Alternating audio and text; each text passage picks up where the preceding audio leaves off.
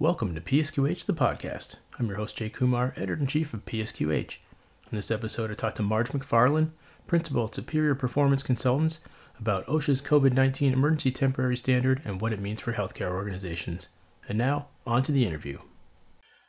I'm joined today by Marge McFarland, Principal of Superior Performance Consultants, and we're going to talk about the OSHA's COVID-19 ETS. But first off, Marge, I wanted to welcome you to the show. Thank you so much. And I was wondering if you could tell me a little bit about yourself and what you do.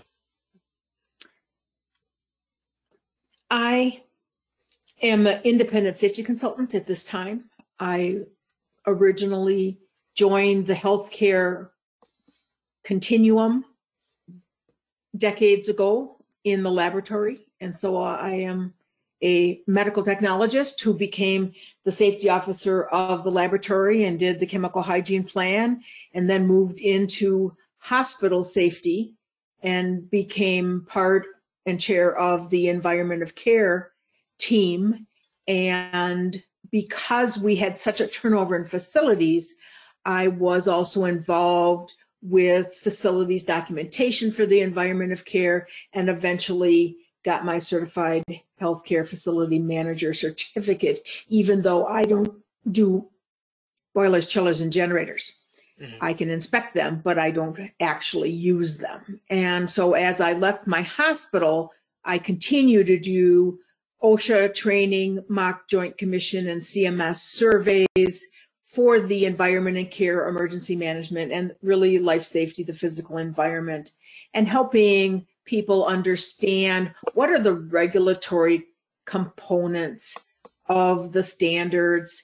People don't know necessarily that it is a standard, how to show that they are in compliance with the standard, and then what does sustained compliance with the standard look like. So when OSHA published the COVID ETS, the emergency temporary standard for healthcare, it was an opportunity to kind of take a look at what does this mean for healthcare, not only hospitals, but nursing homes, hospice, and clinics who are seeing patients as this COVID pandemic continues. Well, why don't you, I guess, sort of explain, what the ETS is and sort of, where things stand with it right now. Okay, so in June, let's back up one more. The pandemic was declared to be a public health emergency in March of 2020. And at that time, the administration indicated that the OSHA General Duty Clause, meaning there was a recognized hazard, therefore you should protect your employees from it, and the CDC guidelines were sufficient. When the administration changed in 2021, the current administration posted a notice saying that there needed to be more rigorous or more uniform standards from a national level that people could comply with or would comply with. So the ETS was promised in March and delivered in June. And what it is a guide. It is an OSHA standard that was published on an emergency basis because COVID continues to be a grave danger. OSHA defines grave danger as non-fleeting, permanent health effects. And we have known many people who have succumbed to COVID, as well as the long COVID symptoms that are out there. Now, there was also people who got the COVID and recovered readily. And so that would be your SARS-CoV-2 virus that causes the COVID-19 disease. The emergency temporary standard outlines a series of actions that are meant to be put in place as layers to protect healthcare workers when they are face-to-face with patients who may have symptoms of COVID-19. So starting with vaccination is the start, but that was not included in the ETS. There is no mandate for vaccination in the COVID-19 ETS that was published in June. We are expecting news that healthcare workers, those receiving Medicare and Medicaid money, will be expected to be vaccinated, and we're anticipating that to be issued within the next couple weeks. What it talks about is the layering of protection, also known as the OSHA hierarchy of controls. So the best way to prevent infection is to eliminate access to the virus. And telemedicine does this quite well. If you can see people and not have to be face-to-face with them in the same breathing zone, you're less likely to get the virus. Then it talks about engineering controls, and this is where we come with improved ventilation and physical barriers, and it talks about work practice controls and administrative controls. So your number one always is hand washing, hand washing, hand washing, but the other ones talk about social distancing, one-way traffic, limiting the number of people who are in the waiting room at any one time, limiting the number of people who come in to support the patient, which has been a challenge in some situations, but you just don't want a lot of extra people crowded together in a space where they may be sharing the same breathing zone and maybe spreading the SARS-CoV-2 virus. Then it talks about personal protective equipment, which is always your last choice, but is very important in protecting people from the hazard. So in 2020, CDC really talked about contact precautions, droplet precautions. And so we thought that the cloth masks and the surgical masks and the medical procedure masks would stop the respiratory droplets. But as time has gone on, they have found that there is an aerosol transmission component. And so N95 masks then were required, according to the ETS, for healthcare workers who were within 6 feet of patients who had COVID or COVID symptoms. So it's just this whole layer of policies and procedures, screening people. If you're sick, stay home. If you get sick while you're at work, who do you tell? And you need to remove yourself from the workplace. And then how long do you have to be off? Do you need to be tested? Are you vaccinated? Are you not vaccinated? These are all CDC guidelines that have come into play and have changed as we learn more about the virus. It would be ideal if in March of 2020, we had all the answers. That is not the case with this new virus that we are facing.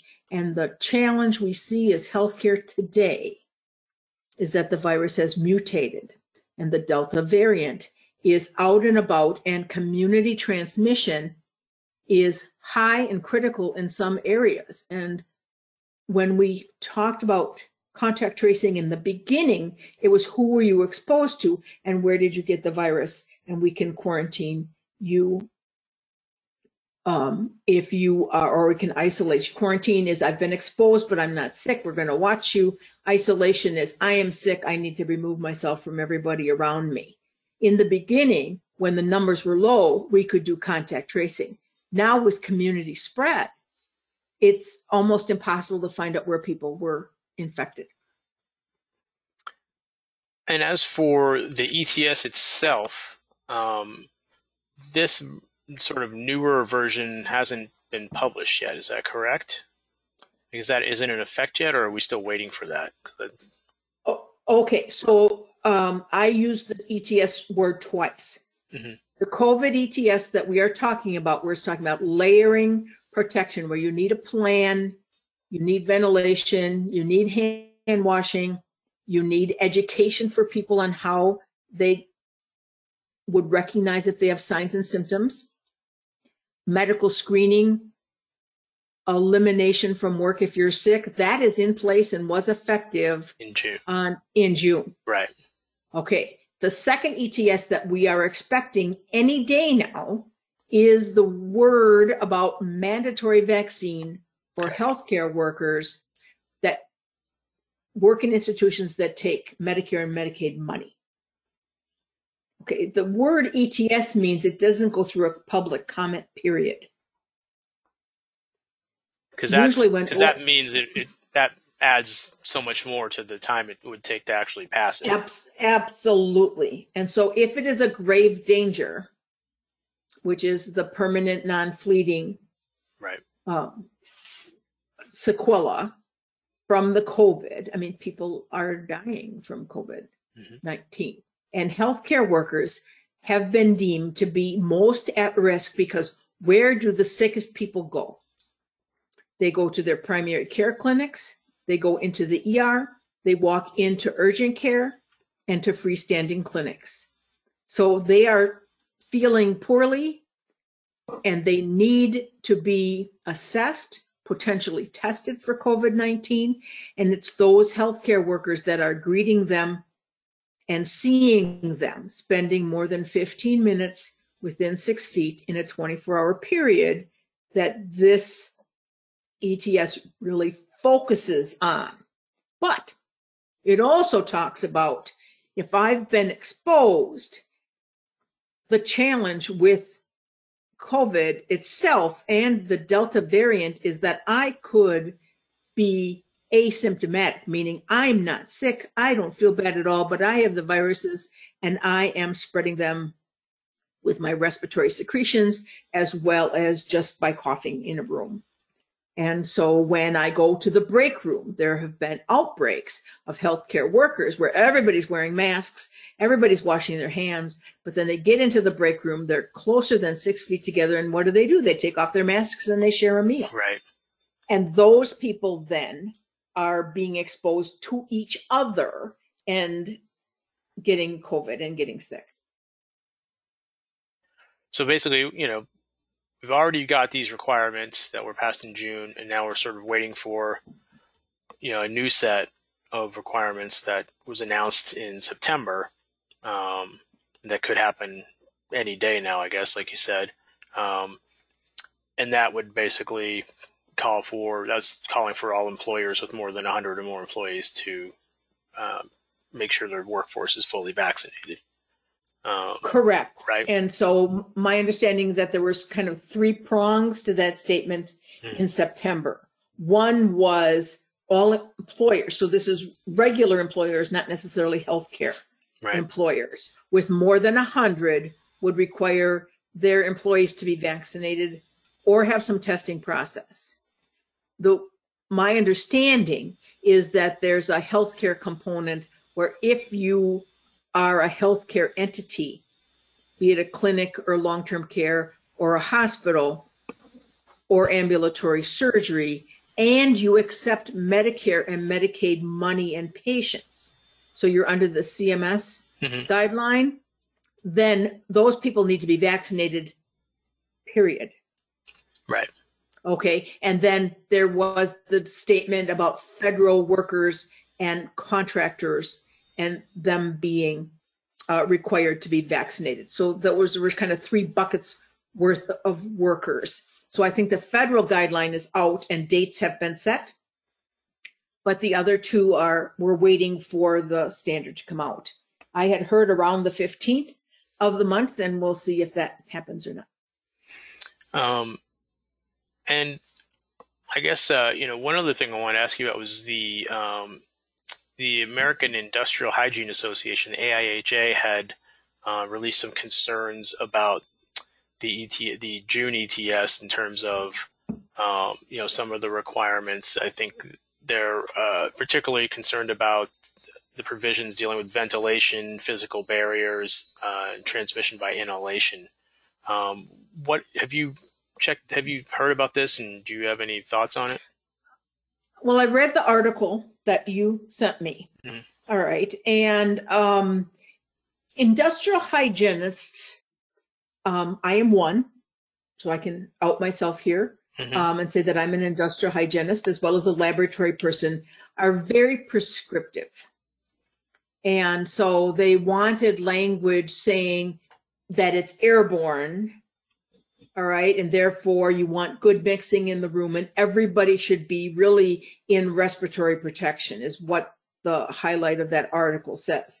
And I don't necessarily, I'm looking at it from an operational standpoint. It is hard enough to get healthcare workers who are face-to-face with patients who are sick in N95 respirators because of the past shortage, let alone everybody in the building where the air is. They talk about people being at registration. Okay, are they breathing the same air as the patient who comes in potentially with COVID? And the answer is absolutely. Mm-hmm. All right, and so I just don't see registration people being in N95 masks. So I think that the whole ventilation issue is something that could be further studied. They did talk about the hierarchy of controls. And when I heard them specifically speak it out, I assumed that it was implied in the ETS. And so their argument was it didn't say vaccinate first and then do the physical distancing and PPE at the end, which is the way the hierarchy of controls goes. The order of the template plan kind of mix and matches how people think about different topics. And again, industrial hygienists and myself as a laboratory person think very literally, you start here and you go there. Right. And so their concern is that people didn't understand when you talk about layering controls for effectiveness, that PPE was not your first choice. Right. Okay, we understand that. All right, but not everyone reading the plan would say, oh, disinfection and PPE are kind of in the middle of the plan as opposed to further down in the list. And so that was their concern. I totally agree with them, going out on a limb here, that the mini respiratory protection program serves no purpose. So this is Marge's opinion that the fact that people wearing N95 masks and they're not fit tested are missing the point. The purpose of wearing an N95 mask is that the only filtered air is being breathed in. And if it's not fit tested, the possibility of it leaking around the nose piece and around your cheek area, especially if you have facial hair, is very high, and you defeat the whole purpose. And it would give people a false sense of security. I think healthcare has a challenge fit testing the people who have to wear N95s, especially in clinic settings now, let alone everybody in the building. So I think that that's a challenge. What I didn't necessarily agree was they said that you could wear just a face shield and not have on any kind of mask at all. And my assumption was that you would wear, one of those KN95s or those non-NIOSH approved face pieces to help protect you when you're wearing a face shield from splashes. Mm-hmm.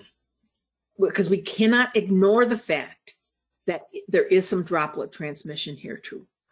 Right. And so I think it's a balance. And if we had, this is the answer and this is how we need to do it, and we've known this all along and the requirements haven't changed, it would be easier for people to understand. The biggest challenge I see today is that CDC, just before the Delta surge, said that vaccinated healthcare workers did not need to wear a mask. And then with the Delta variant surge and the high community transmission, they said everyone in healthcare should be wearing a face mask. And with the ETS, they have said it should not be a cloth face mask. It should be a procedure mask.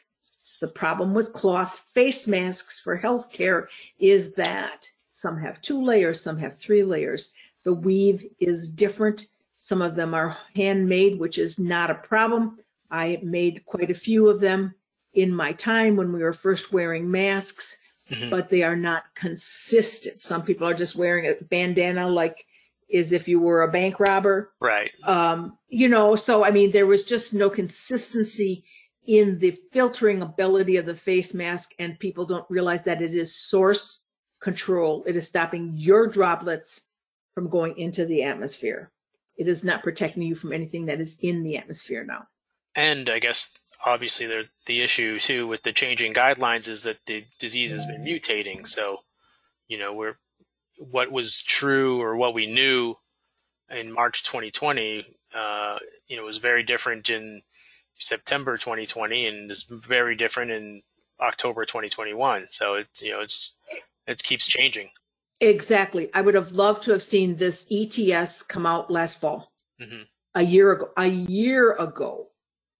All right. And so when people say they need to follow the general duty guidelines, I don't think that people understand what does that mean. Mm-hmm. Okay. And so it talks about an employer needs to provide a workplace free from recognized hazards that could cause physical injury or death.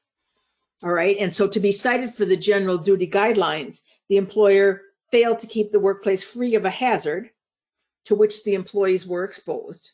And we're talking about the SARS-CoV-2. Mm-hmm. The hazard was recognized. We know that it was transmissible, and we know that people were getting sick and some of them were dying. The hazard was caused or likely to cause death or serious physical harm, check. And then the last one, there were feasible and useful methods to correct the hazard. And that is where masking, distancing, not gathering, all of those hierarchy of control processes come into play. And I don't think that was well explained.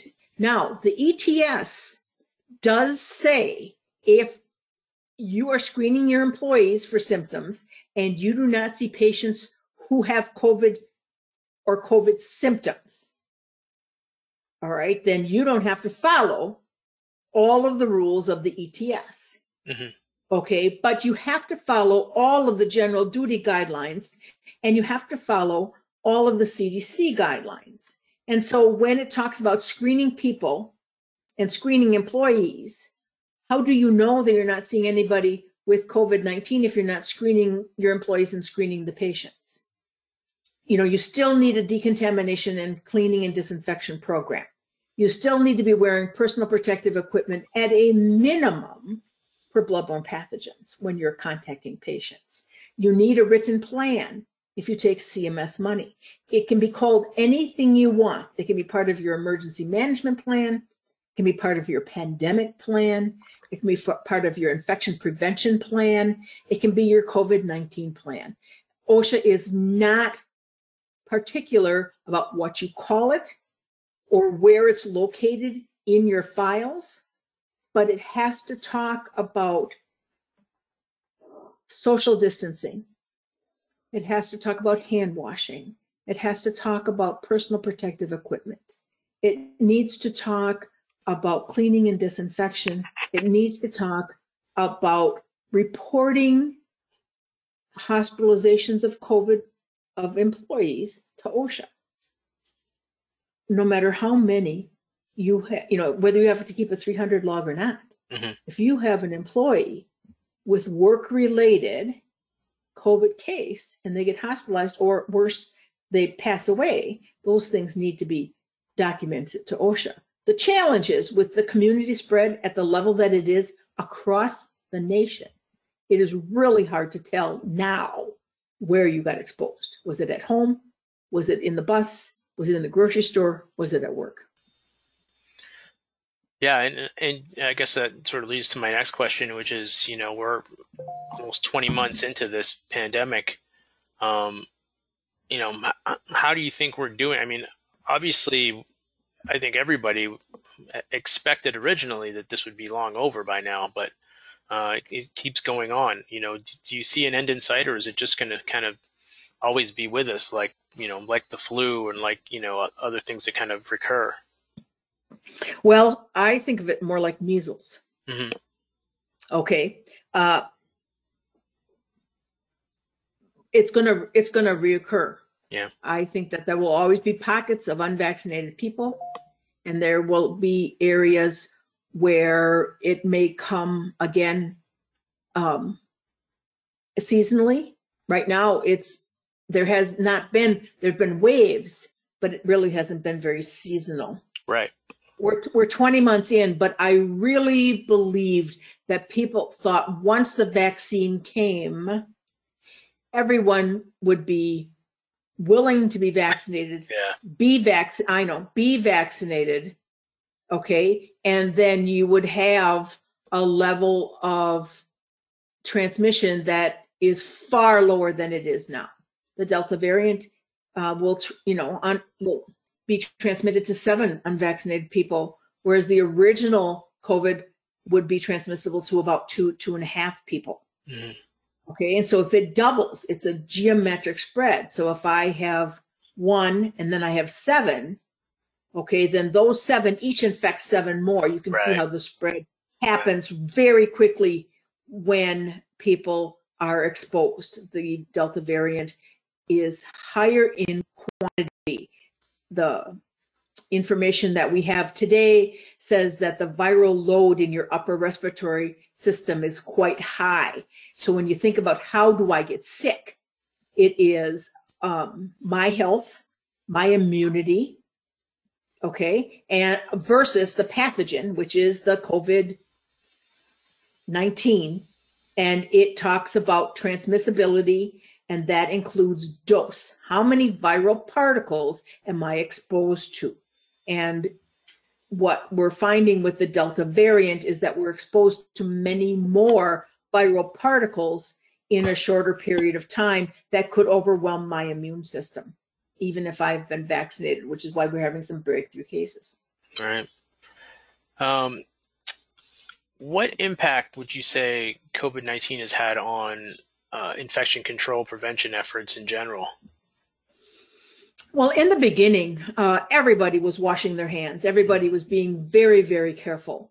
And now when I encounter people who are unmasked in public places, who are not washing their hands, they have pandemic fatigue, in my opinion. Mm-hmm. And they are just tired of doing this. And they want it to be done. And I don't know that that will help shorten the course of the pandemic, that we need to breathe and just kind of make another charge at this, where hand washing is the most important thing, that we are continuing to social distance and wear masks in public places where the community transmission is high. My husband and I traveled just recently to a community that we came from, and the community transmission rate from public health was critical. Okay, that's what they said. And so that's based on how many people per 1,000 were being diagnosed with COVID, and it was critical. And my husband went into the grocery store and he said no one was wearing a mask. No one was socially distanced. And he came flying back out because he had his mask and he wore it for me. But people are just saying they haven't had it yet.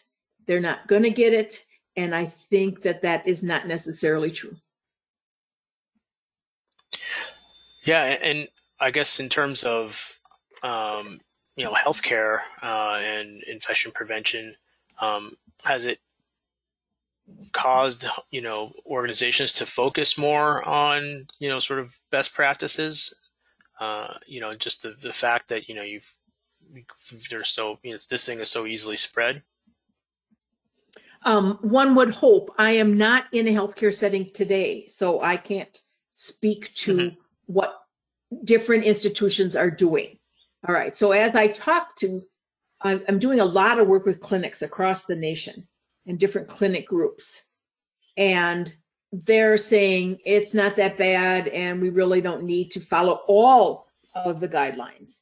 And it's, if you are seeing anybody with COVID symptoms, then you need to follow all the rules of the ETS. So the biggest challenge I see is that we all are familiar with the loss of taste and smell from the original COVID. I mean, everybody was talking about, I went and got myself tested because I lost my sense of taste and smell.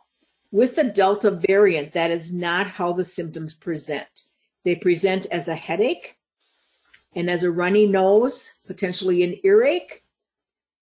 And people feel poorly and they say, this is the worst cold I've ever had. That needs to be a red flag because those are the key symptoms of the Delta variant. And so if you are seeing patients where they're coming in and they have like cold symptoms, you need to have them masked, and you are wise to put your healthcare workers who are within 6 feet of those patients in an N95 mask, and make sure then that you are cleaning all of the high touch surfaces in the space. The